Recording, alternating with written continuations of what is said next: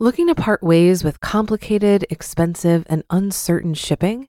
Then give your business the edge it needs with USPS Ground Advantage shipping from the United States Postal Service. Keep everything simple with clear, upfront pricing and no unexpected surcharges. Keep things affordable with some of the lowest prices out there.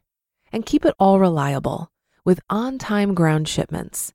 It's time to turn shipping to your advantage. Learn how at USPS.com/advantage. USPS Ground Advantage. Simple, affordable, reliable. This is Optimal Finance Daily, episode 214. Buying a house is overrated. Here's why I did it anyway. By Kristin Wong of thewildwong.com. And I am Dan, your host and narrator here on Optimal Finance Daily. We are here every Monday through Friday reading you some of the best personal finance blogs on the planet. And hey, if you have some ideas for us, if you have an author maybe that you've read that you'd like to see represented here on the podcast, give us a shout at oldpodcast.com and let us know about it. Now, today's post from Kristin Wong is yet another commentary about buying versus renting a home. And on Monday, we heard about this topic as well. It's always interesting to hear what each of our authors thinks. And Kristin published this post just this month, so we figured we might as well share this one as well. But before we get into that, I want to ask you if you have subscribed to our little program yet. It helps us a lot, actually. If you do that, you'll get the newest shows delivered to you automatically. You don't have to go out and search for them, and you can build good money habits every single day. Plus, it helps us in the rankings. So if you haven't subscribed, please do just take a second to hit that subscribe button in the podcast app of your choice. Even better if you can show someone else how to subscribe as well. And that's it for now. Let's get to the post as we optimize your life. Buying a house is overrated. Here's why I did it anyway, by Kristin Wong of thewildwong.com. When my husband and I bought our first home last year, we were really excited. We found ourselves saying things like, "It's just such a good feeling to know we own this, it's ours." Except that it's not really at least. For most of us, buying a house just means borrowing money to buy a house. I like the way comedian John Mulaney puts it. "Actually, we didn't buy a house, a bank bought a house, and I'm allowed to keep my shirts and pants there while I pay it off for 30 years. Yeah, I know. After you pay it off, it's yours, and you can add an extra bathroom or expand your kitchen if that's what you want. There's no checking in with the landlord, which is great. But do you really own something if you have to take out a loan to pay for it? Maybe my thinking is too old school, but I've never considered something truly mine if I'm still paying it off. This house, while it feels like a home, is no different. Especially after the housing crisis, people have turned a skeptical eye toward home ownership, and rightfully so. I can't help but wonder how many people have thought, it's such a good feeling to know you own this, only to foreclose and give their home back to the bank. Renting gets a bad rap, but how many renters have had their financial lives ruined over their housing decision? Don't get me wrong, I'm not against home ownership. After all, I own a home and I felt the same way before buying, but I also think it's overrated. Whether or not renting or buying is the right decision depends on so many different individual variables. However, people generally overshoot the pros of homeownership without thoroughly considering the drawbacks. Hidden costs of buying a house, beyond the obvious. When we first talked about buying a house, everyone had the same advice. It gets expensive, and you have to fix your own stuff, they'd say. Have you considered how much maintenance will be? To me, it seemed like an obvious question, but I think a lot of people don't consider obvious costs like maintenance. What's more, maintenance just scratches the surface. There are much bigger long-term costs to consider. Taxes and insurance. Beyond your mortgage payment, you want to consider the interest you pay on your mortgage. You also have to factor in the cost of homeowners insurance and mortgage insurance if you have it. And then there are property taxes. All of this can add up to hundreds of thousands of dollars over the course of the loan. Sure, you get some of it back in taxes, and if the home appreciates, you have equity. That doesn't always offset the entire cost, though. Opportunity costs. In simple terms, opportunity cost is the amount you'd save investing your money instead of spending it. When you rent, you don't have to spend money on a down payment, property taxes, or insurance. So, how much could you earn over time if you invested that money instead? Again, it can add up to hundreds of thousands of dollars. So when someone says, at the end of the day, you own the home, I always think, cool, but you might also earn more than the home's appreciation by renting and investing instead. That's not always the case, of course. It depends on the market, and it relies on actually investing that money. Nonetheless, it's something to consider. Slow appreciation. Your home's appreciation will vary depending on where you live, but homes don't always appreciate as much as you'd think. People like to say a home is an investment, but that doesn't mean it's a good one. In fact, historically, home prices barely outpace inflation. Let's say you buy a home for $50K and it appreciates to $85K over 20 years. Sure, you own that $85K home, but that means you've made a profit of $35,000 over the course of 2 decades. When you crunch the numbers, that's an average annual return of 3.5%. Not spectacular. Also, it's not exactly a profit if you've spent more than $35,000 on maintenance, taxes, and insurance. None of this even considers the Diderot effect, the habit of buying one thing that leads to buying more stuff. When you buy a new home, you also want to buy new furniture, new decor, a new kitchen. The list goes on. That's why a lot of homeowners use the phrase money pit. In short, you pay a hefty premium for the privilege of owning a home. You don't want to end up paying more for that privilege over time than you would have if you just rented. Thankfully, the New York Times has super useful and thorough calculators that make it easy to crunch the numbers.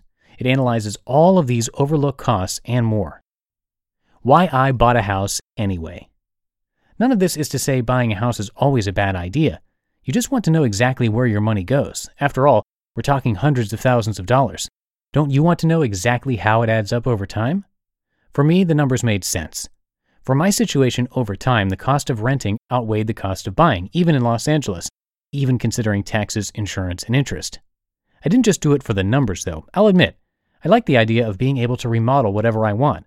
I like the added freedom and flexibility that comes with homeownership. I don't like it enough to make an unwise financial decision, but since the numbers added up, I decided to buy. The problem is, most people want to buy a home, just like they want to buy anything else, so they use the common misconception that buying is inherently smart as a justification to take out a massive loan. After buying our home, I also realized there's a lot of judgment toward both homeownership and renting. People on both sides are adamant that their way is the best way. Renters think buying is a stupid investment. Buyers think renters are throwing away their money. In reality, the rent versus buy debate is completely pointless because there are so many variables to consider that neither idea is inherently good or bad. The only bad thing about buying is that now you're tied down, someone said to me recently. Now you can't really travel and leave whenever you want. That's silly though. I travel all the time. Owning a home is a big decision, but it doesn't mean you have to give up all the other things you enjoy. But this brings up a final important caveat. You don't want to be house poor. We all have different spending priorities, but you don't want your finances to be stretched so thin after buying that you have no room for all the other things you enjoy in life. People will tell you you're stupid to buy a house, or you're stupid to rent, or you're stupid to enjoy an expensive sushi dinner when you can just eat rice and tuna at home. All that matters, though, are your own priorities and your financial well-being. That means staying on track with long-term goals like retirement and prioritizing the things that matter to you most. You just listened to the post titled Buying a House is Overrated. Here's Why I Did It Anyway by Kristin Wong of thewildwong.com. If you've been using Mint to manage your finances, I've got some bad news. Mint is shutting down. But now for the good news. There's a better alternative. Our sponsor, Monarch Money. Mint users are turning to Monarch Money and loving it. Maybe you're saving for a down payment, a wedding, a dream vacation, your kid's college. I've found that Monarch makes it so easy to help you reach your financial goals, whatever they are. I definitely wouldn't be able to allocate my finances or plan as clearly without help from Monarch. In fact, Monarch is the top-rated all-in-one personal finance app. It gives you a comprehensive view of all of your accounts, investments, transactions, and more. Create custom budgets, set goals, and collaborate with your partner. And now get an extended 30-day free trial when you go to monarchmoney.com/OFD. After trying out Monarch for myself, I understand why it's the top-rated personal finance app. And right now, get an extended 30-day free trial when you go to monarchmoney.com/OFD. That's monarchmoney.com/OFD for your extended 30-day free trial. Looking to part ways with complicated, expensive, and uncertain shipping? Then give your business the edge it needs with USPS Ground Advantage shipping from the United States Postal Service. Keep everything simple with clear, upfront pricing and no unexpected surcharges. Keep things affordable with some of the lowest prices out there. And keep it all reliable with on-time ground shipments. It's time to turn shipping to your advantage. Learn how at USPS.com/advantage. USPS Ground Advantage. Simple, affordable, reliable. So there you have it, another perspective on the big rent versus own debate, and you can share your own thoughts on her post. You can comment there. We have it linked at oldpodcast.com. And before we go, it would be great if you could subscribe to our show if you haven't done that already. And while you're out there, check out the other podcasts in our network. There are 3 of them now, and you can find them by searching for Optimal Living Daily wherever you're listening to this show. And that's it for episode 214. Have a great rest of your Thursday, and I will see you tomorrow in the Friday show where your optimal life awaits.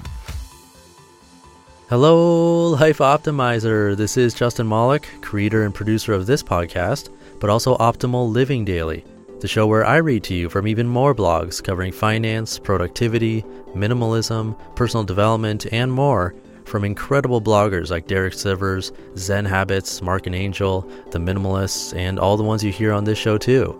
So if you enjoyed today's episode and like taking amazing blogs on the go, come on over to Optimal Living Daily and subscribe to that one too. And together, we'll start optimizing your life. You've been listening to Optimal Finance Daily. Be sure to hit the subscribe button to stay up to date on each new episode and head to oldpodcast.com. That's OLDpodcast.com for a free gift as well as more actionable tips and resources to help you maximize your potential. Thanks for joining us, and remember, your optimal life awaits.